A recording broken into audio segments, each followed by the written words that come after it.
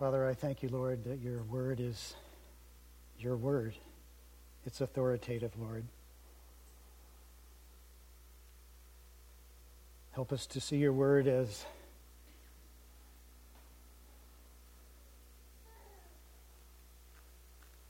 your word of love to us, of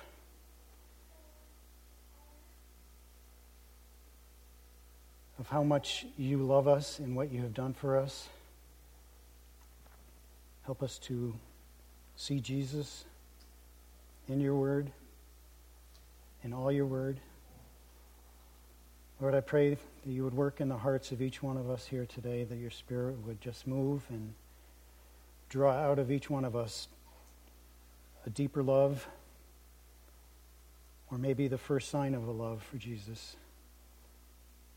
Lord, have your way with us. And we pray in Jesus' name. Amen. This is the first part of a series that Dennis is going to be doing. He asked me to do the first part just to lay the groundwork. And I was very happy to do it because it ties in a lot with what our small group is studying. Our small group talks about the Jewishness of Jesus and how maybe we think we know Jesus based on our customs, on our society, on our upbringing, and even our vocabulary. But the Bible was written by Jews for Jews. The Gospels were written by Jews about a Jew and sent to Jews. And there's a richness and a deepness that sometimes is hidden by the English language and by the Americanization of the English version and the New Testament, and a lot of the Old Testament is in a cloud. We don't really focus on that so much because, hey, we're Christians, so all we need to know is Jesus. But if we want to know Jesus, we have to look at the Old Testament because that's where we find him. I'm sorry if this is too small for you to read. I was ambitious. I wanted to get it all on one slide. Now, that same day, two of them were going to a village called Emmaus, about 7 miles from Jerusalem. They were talking with each other about everything that had happened. As they talked and discussed these things with each other, Jesus himself came up and walked along with them, but they were kept from recognizing him. He asked them, "What are you discussing together as you walk along?" They stood still, their faces downcast. One of them, named Cleopas, asked him, "Are you the only one visiting Jerusalem who does not know the things that have happened there in these days?" "What things?" he asked. "About Jesus of Nazareth," they replied. "He was a prophet, powerful in word and deed before God and all the people. The chief priests and our rulers handed him over to be sentenced to death, and they crucified him. But we had hoped that he was the one who was going to redeem Israel. And what is more, it is the third day since all this took place. In addition, some of our women amazed us. They went to the tomb early this morning, but didn't find his body. They came and told us that they had seen a vision of angels who said he was alive. Then some of our companions went to the tomb and found it just as the women had said, but they did not see Jesus." He said to them, "How foolish you are and how slow to believe all the prophets have spoken. Did not the Messiah have to suffer these things and then enter his glory?" This is the most amazing verse in the Bible sometimes to me. "And beginning with Moses and all the prophets, he, Jesus, explained to them what was said in all the scriptures concerning himself." I wish I was Cleopas. Wouldn't you want to just sit there and have Jesus tell you? Let's look at this a little bit. Let's break it down a little bit. Now, that same day we're talking about, if you go back to the beginning of the chapter, it's the first day of the week. It's Sunday. It's 2 days after Jesus died on the cross. He's been in the tomb for 2 days. This is the third day. And these disciples are out walking to Emmaus. So maybe we're thinking, well, okay, they've gotten over it. They're going on with their life. They've got business to do. And And maybe that's the way it was. They were heading to Emmaus for some reason. We don't know why. And they were walking along, and they're talking about all that had happened. And maybe you're picturing it like this.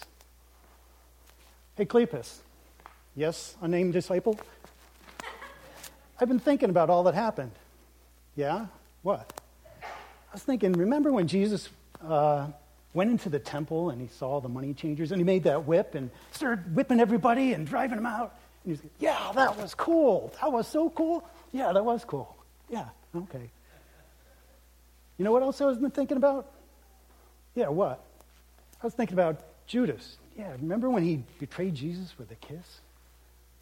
Oh, man, that was so not cool. Ah, man, that really sucked. Hey, you know what I was thinking about, Cleopas? Remember when Jesus was in the garden and they came to arrest him? And he said, I am he, and they all fell on their butts? That was so cool. Yeah, that was cool. Do you think that's how they were walking? I don't. Really? I think sometimes as American Christians, we look at these verses that we read and go, oh, that was cool. Jesus really gave it to him. Wasn't that cool? And then we just forget about it. But these guys, these are two disciples who, if you read through this verse, which we just did, these verses, they had been with the apostles. They had been in hiding with them when the women came back and said, the body's not there anymore. We saw angels, and they said Jesus is alive. They had been there. They were faithful disciples. They didn't scatter when Jesus got killed. They hung with the apostles, and they were just heartbroken. They were confused. I mean, if we read down again, it says, we had hoped that he was the one. We had hoped. That means their hope had just been crushed. Crushed. And they're, what do you have to go for now? I mean, you had all this hope in this guy that he was going to lead your country out of slavery to the Romans. That's what they thought. And now he's dead. So you're totally deflated. You have nothing really to inspire you. So you're just going on with your life, and they're walking along. You've got to imagine this 7-mile journey, which I just took a walk yesterday afternoon, and it was about 4 miles, and it took over an hour. So and I was moving, and I got good, comfortable shoes, and these guys were walking on sandals on these dirt roads, windy roads and everything. So if they're going to walk 7 miles, it's going to take several hours to do. And they're probably just trudging along. They're moping. They're talking about, what about the promises? What about this? And I mean, he did this. They have so many questions, so much turmoil going on inside them. And they're probably walking along trying to avoid confronting anybody, seeing anybody. If you had just spent, 3 years following this guy who claimed to be the Messiah, and all of a sudden the religious leaders said, no, let's kill him instead, you're not going to be looked on as somebody that people respect. You're going to be either looked on as a fool. Oh, this is one of those guys who followed that Jesus. Or, worse, you might be beaten up, because these people were passionate about their religion, about their religion. Maybe not so much God, but about their religion. So if somebody said he was God and he turned out to be a fake and they killed him, this guy was following, a fake God. Let's beat him up. I mean, so these guys are walking along, and they could have been humiliated, and they probably felt humiliated. But as they're walking along, Jesus comes up.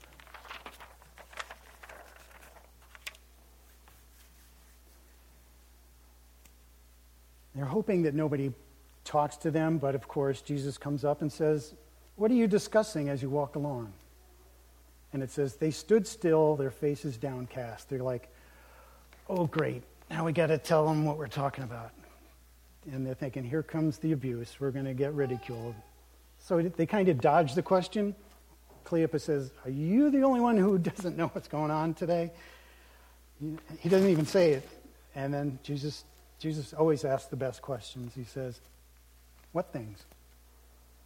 So they're like, okay, maybe this guy isn't going to really judge us. He doesn't really know what's going on. Let's just tell him what happened. And if you read this, you can feel it all just start to pour out of him. It goes about Jesus of Nazareth. He was a prophet, powerful in word and deed before God and all the people. The chief priests and our rulers handed him over. They crucified him, but we had hoped that he was one. And then they're talking over each other.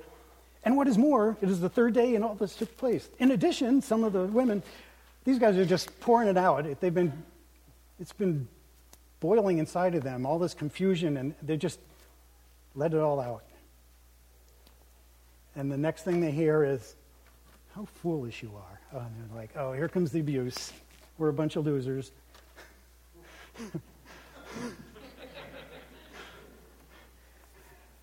But he says, how foolish you are and slow to believe all that the scriptures have spoken. And they're like, wait, what? Did not the Messiah have to suffer all these things and then enter his glory? And like I said, this is the amazing verse I love. And beginning with Moses and all the prophets, he explained to them what was said in the scriptures, all the scriptures concerning himself.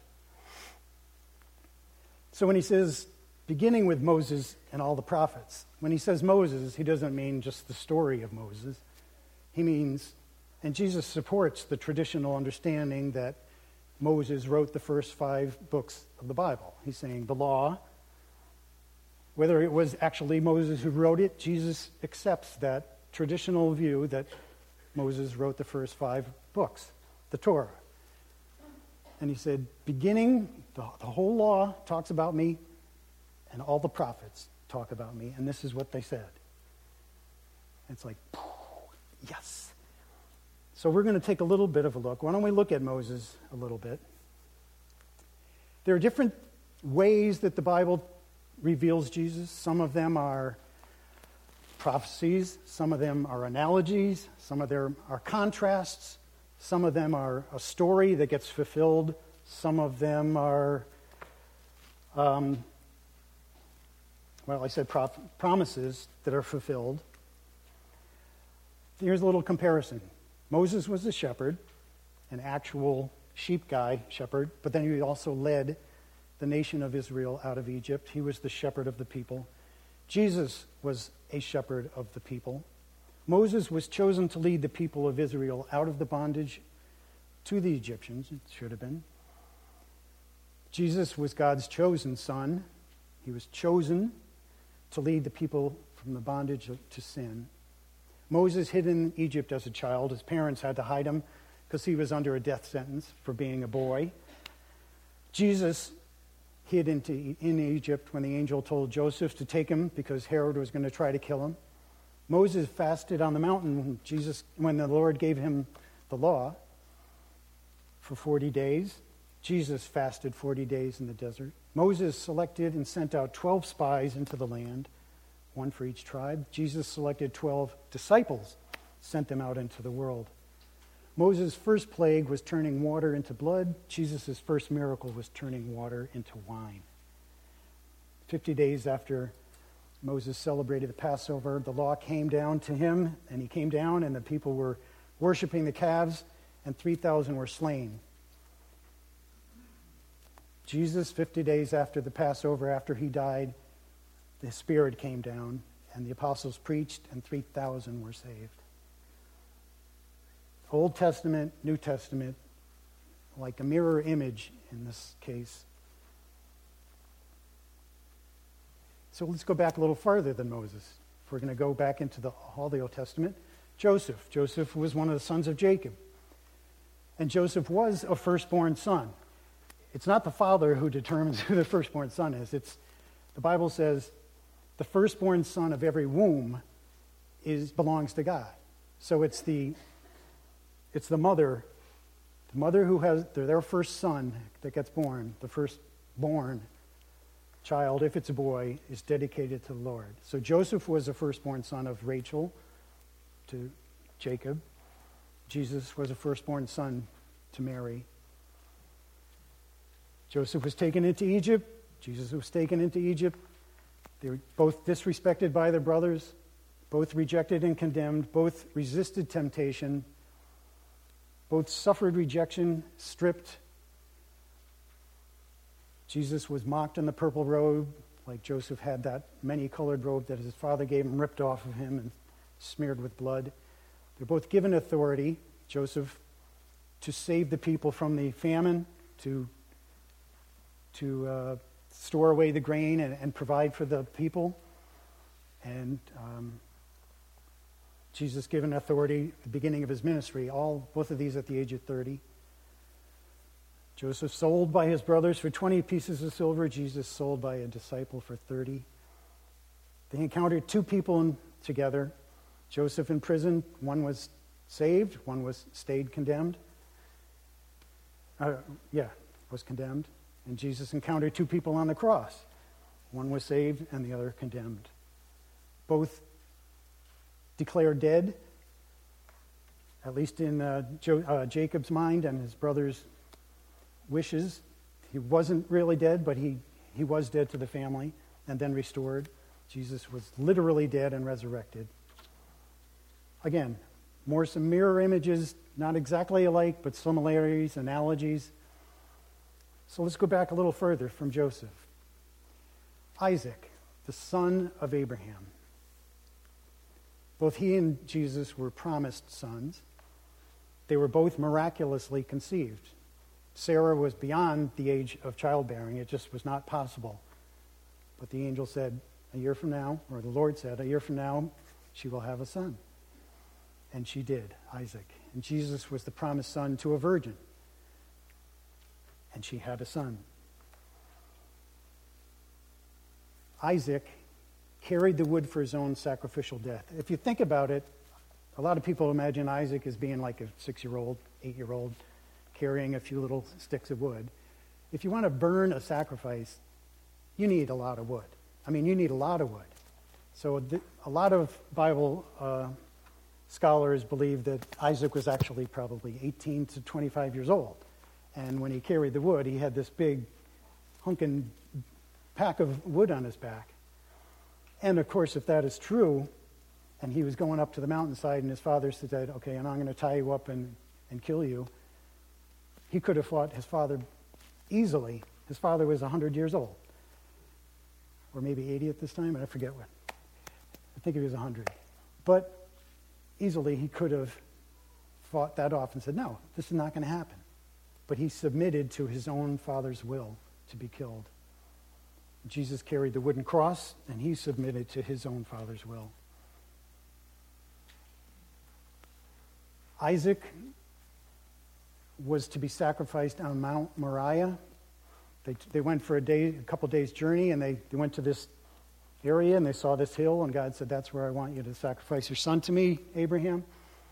So Mount Moriah turns out to be where the actual temple that Solomon built, right on top of that.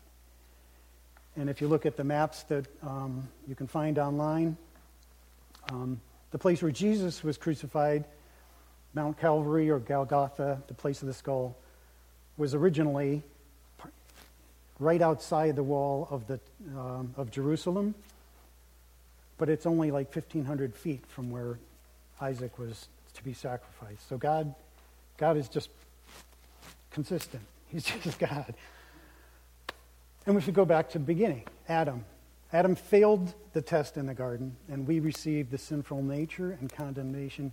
Jesus passed the test in the garden, and we received forgiveness of sin and salvation.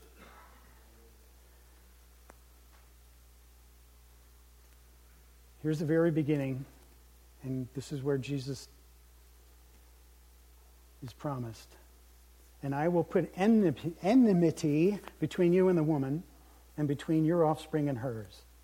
He will crush your head, and you will strike his heel. God's saying to Satan, the serpent, you're trying to mess this up, but my son is going to come and be victorious and crush your head. He's going to destroy all that you're doing, all you're trying to mess up here. Let's look at a couple more. That's all the law. That talked about the law. Now we have some psalms. We have the worship part of Scripture, the poetry, the music, the pouring out of people's hearts. And we have these verses that stand out. They stand out because this psalm was written 1,000 years before Jesus was born, before Jesus died. But I am a worm and not a man, scorned by people, by everyone, despised by people. All who seek me mock me. They hurl insults, shaking their heads. He trusts in the Lord, they say. Let the Lord rescue him. Let him deliver him, since he delights in him.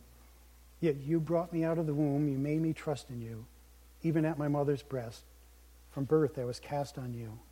From my mother's womb you have been my God. Be not far from me, for trouble is near, and there is no one to help. Many bulls surround me. Strong bulls of Bashan encircle me.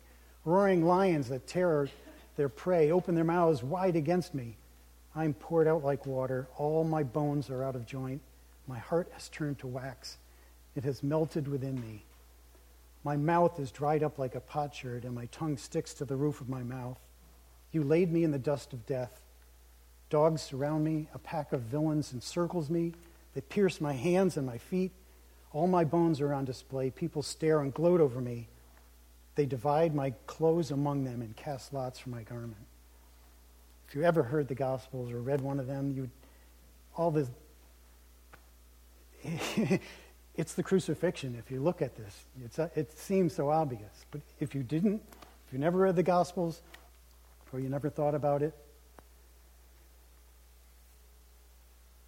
but I am a worm. Worm is a word similar and synonymous, I believe, with scarlet or crimson. And it is believed that it represents sin, blood, sin and blood, the blood that needed to be shed. He was not a man. He was a man, but he was God. He was scorned by everyone, despised by the people. All who seek me mock me. They hurled insults, shaking their heads. The Jewish leaders were saying, if he is God, why doesn't he come down and save himself? He saved others. They're actually saying he did save others, but then they're still rejecting him as God, as the Messiah. He saved others, let him save himself. Their hearts were so hard.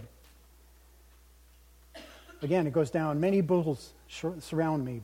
Strong bulls of Bashan encircle me. Bashan was a very lush and rich area where any animals that you grew there got really big and strong and healthy. And it is looked on at that symbolizes the Roman soldiers who mocked him and beat him. And they encircled him. And to encircle, that root word talks about, it's actually the same word as crowning. The strong bulls of Bashan crowned me, and they were the ones who put the thorn crown on his head. Roaring lions tear their prey open their mouths wide against me. And all the rest of the description actually matches a description of crucifixion, where you're stretched out, your hands and your feet are pierced, you've been hanging there, sweating, bleeding, and your mouth is so dried out you can barely make any sound. And crucifixion hadn't been invented for close to 1,000 years. It's 1,000 years in the future, and they're picturing the crucifixion happening right here. One of the prophets, Isaiah, I hope you can read that. Who has believed our message, and who has the arm of the Lord? To whom has the arm of the Lord been revealed? He grew up before him like a tender shoot and like a root out of dry ground. He had no beauty or majesty to attract us to him, nothing in his appearance that we should desire him.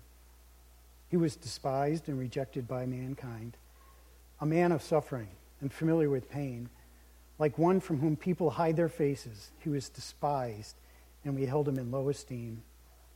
Surely he took up our pain and bore our suffering, yet we considered him punished by God, stricken by him and afflicted.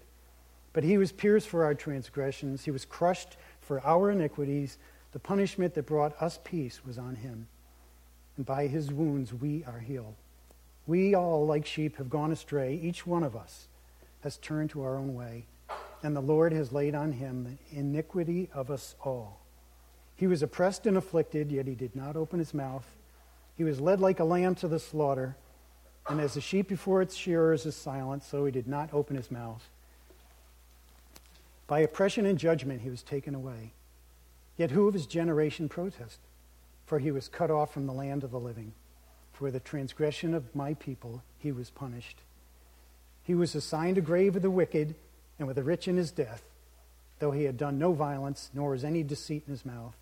Yet it was the Lord's will to crush him and cause him to suffer. And though the Lord makes his life an offering for sin, he will see his offspring and prolong his days, and the will of the Lord will prosper in his hand. After he has suffered, he will see the light of life and be satisfied. By his knowledge, by knowledge of him, my righteous servant will justify many, and he will bear their iniquities. Therefore, I will give him a portion among the great, and he will divide the spoils with the strong, because he pours out his life unto death, and was numbered with the transgressors, and he bore the sin of many, and made intercession for the transgressors.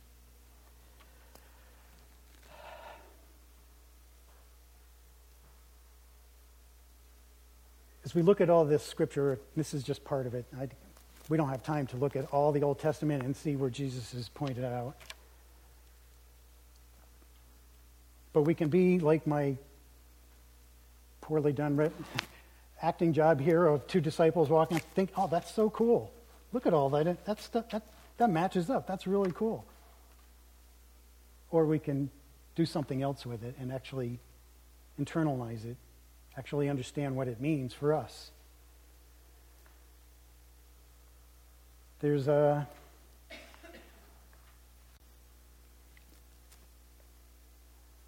small list of other things that happened in the Old Testament. And like I said, we don't have time to talk about all these, but as we consider the Old Testament, all the promises that were promised, the prophecies, the analogies, all of it focused and came to one person at one time, the only time that it all could have happened, and that is Jesus Christ.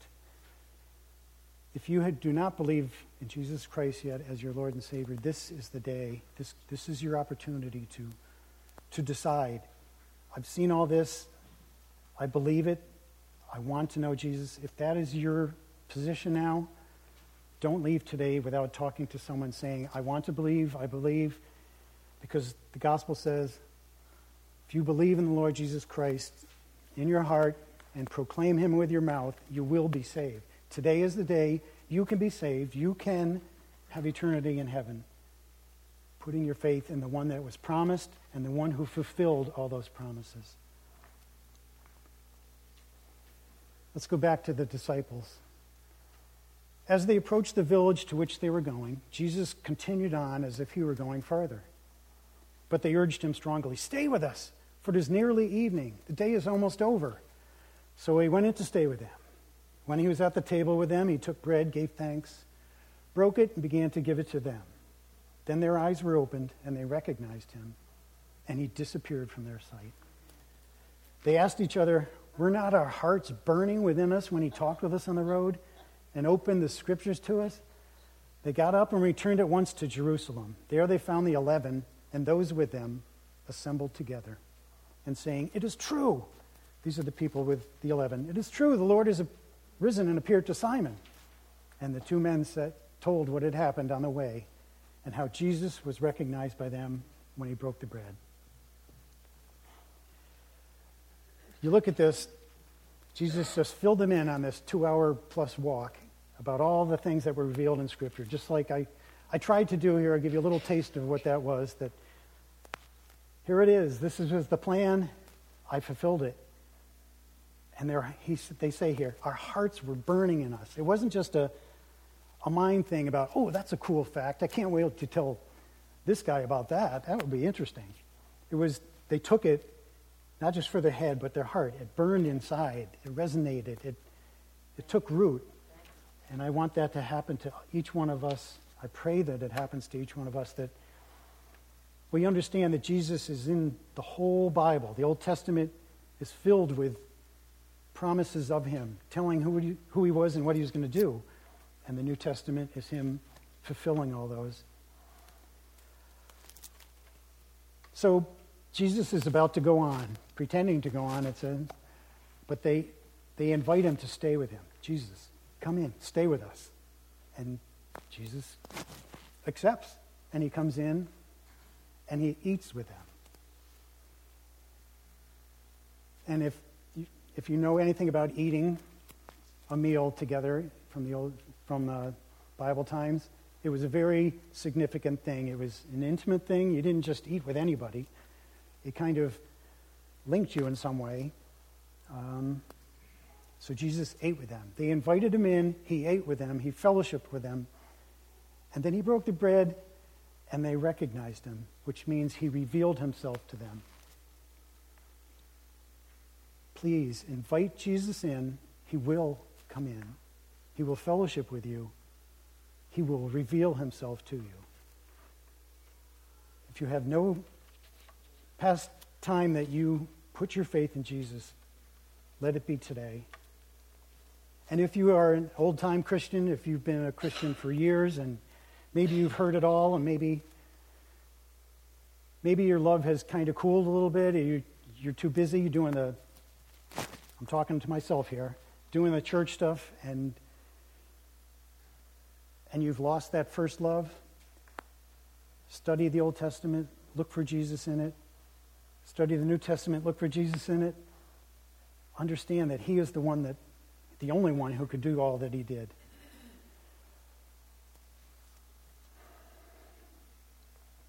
And here it is. Jesus is the culmination of the law, so that there may be righteousness for everyone who believes. And in this, Moses writes about the righteousness by law, do not say in your heart. That's all about, there's no other way that this is going to happen. Jesus did it. It's already done. You don't have to do anything else except the word that is near you. The word is near you. It is in your mouth and in your heart. That is the message concerning faith that we proclaim.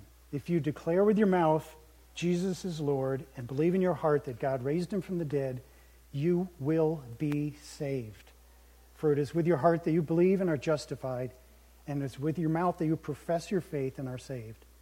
Do that today. Tell your neighbor, your wife, your husband, your friend, whoever, I believe that Jesus is the Son of God, and you will be saved.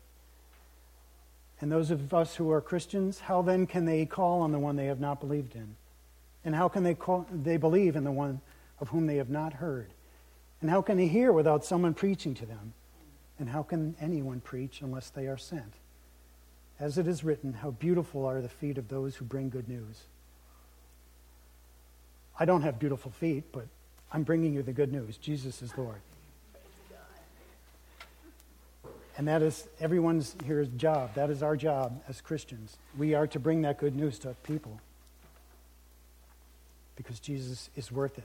Jesus is the one. Jesus is the Messiah. So as the series goes on, Dennis is going to expand on this. He may not be using as many scriptures that I did, because he's better at talking than I am. So I just want to pray over all of you now, please. Close your eyes.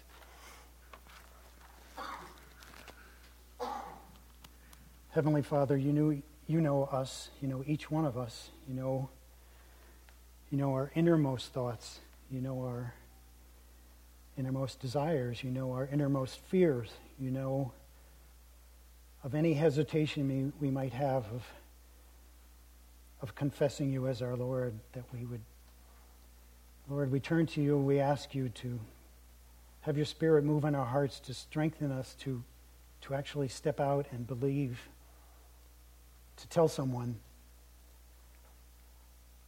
the Spirit touched my heart today. I feel the burning. I want Jesus to be my Savior. I need to believe. Confess with your heart and you will be saved. Lord, I pray that your Spirit will move here today and work on the hearts of those who may not know you. Work on the hearts of those who have loved you for many years, but maybe have just gotten too busy doing the stuff of church or of life and have lost that passion to share your name, your glory, your gospel. Help us surrender to your love, that awesome love that you've demonstrated. And you will empower us, Lord. You will be with us. And you will reveal yourself to us. Lord, I thank you for your word. Thank you for this time. Pray for all these things in Jesus' name. Amen.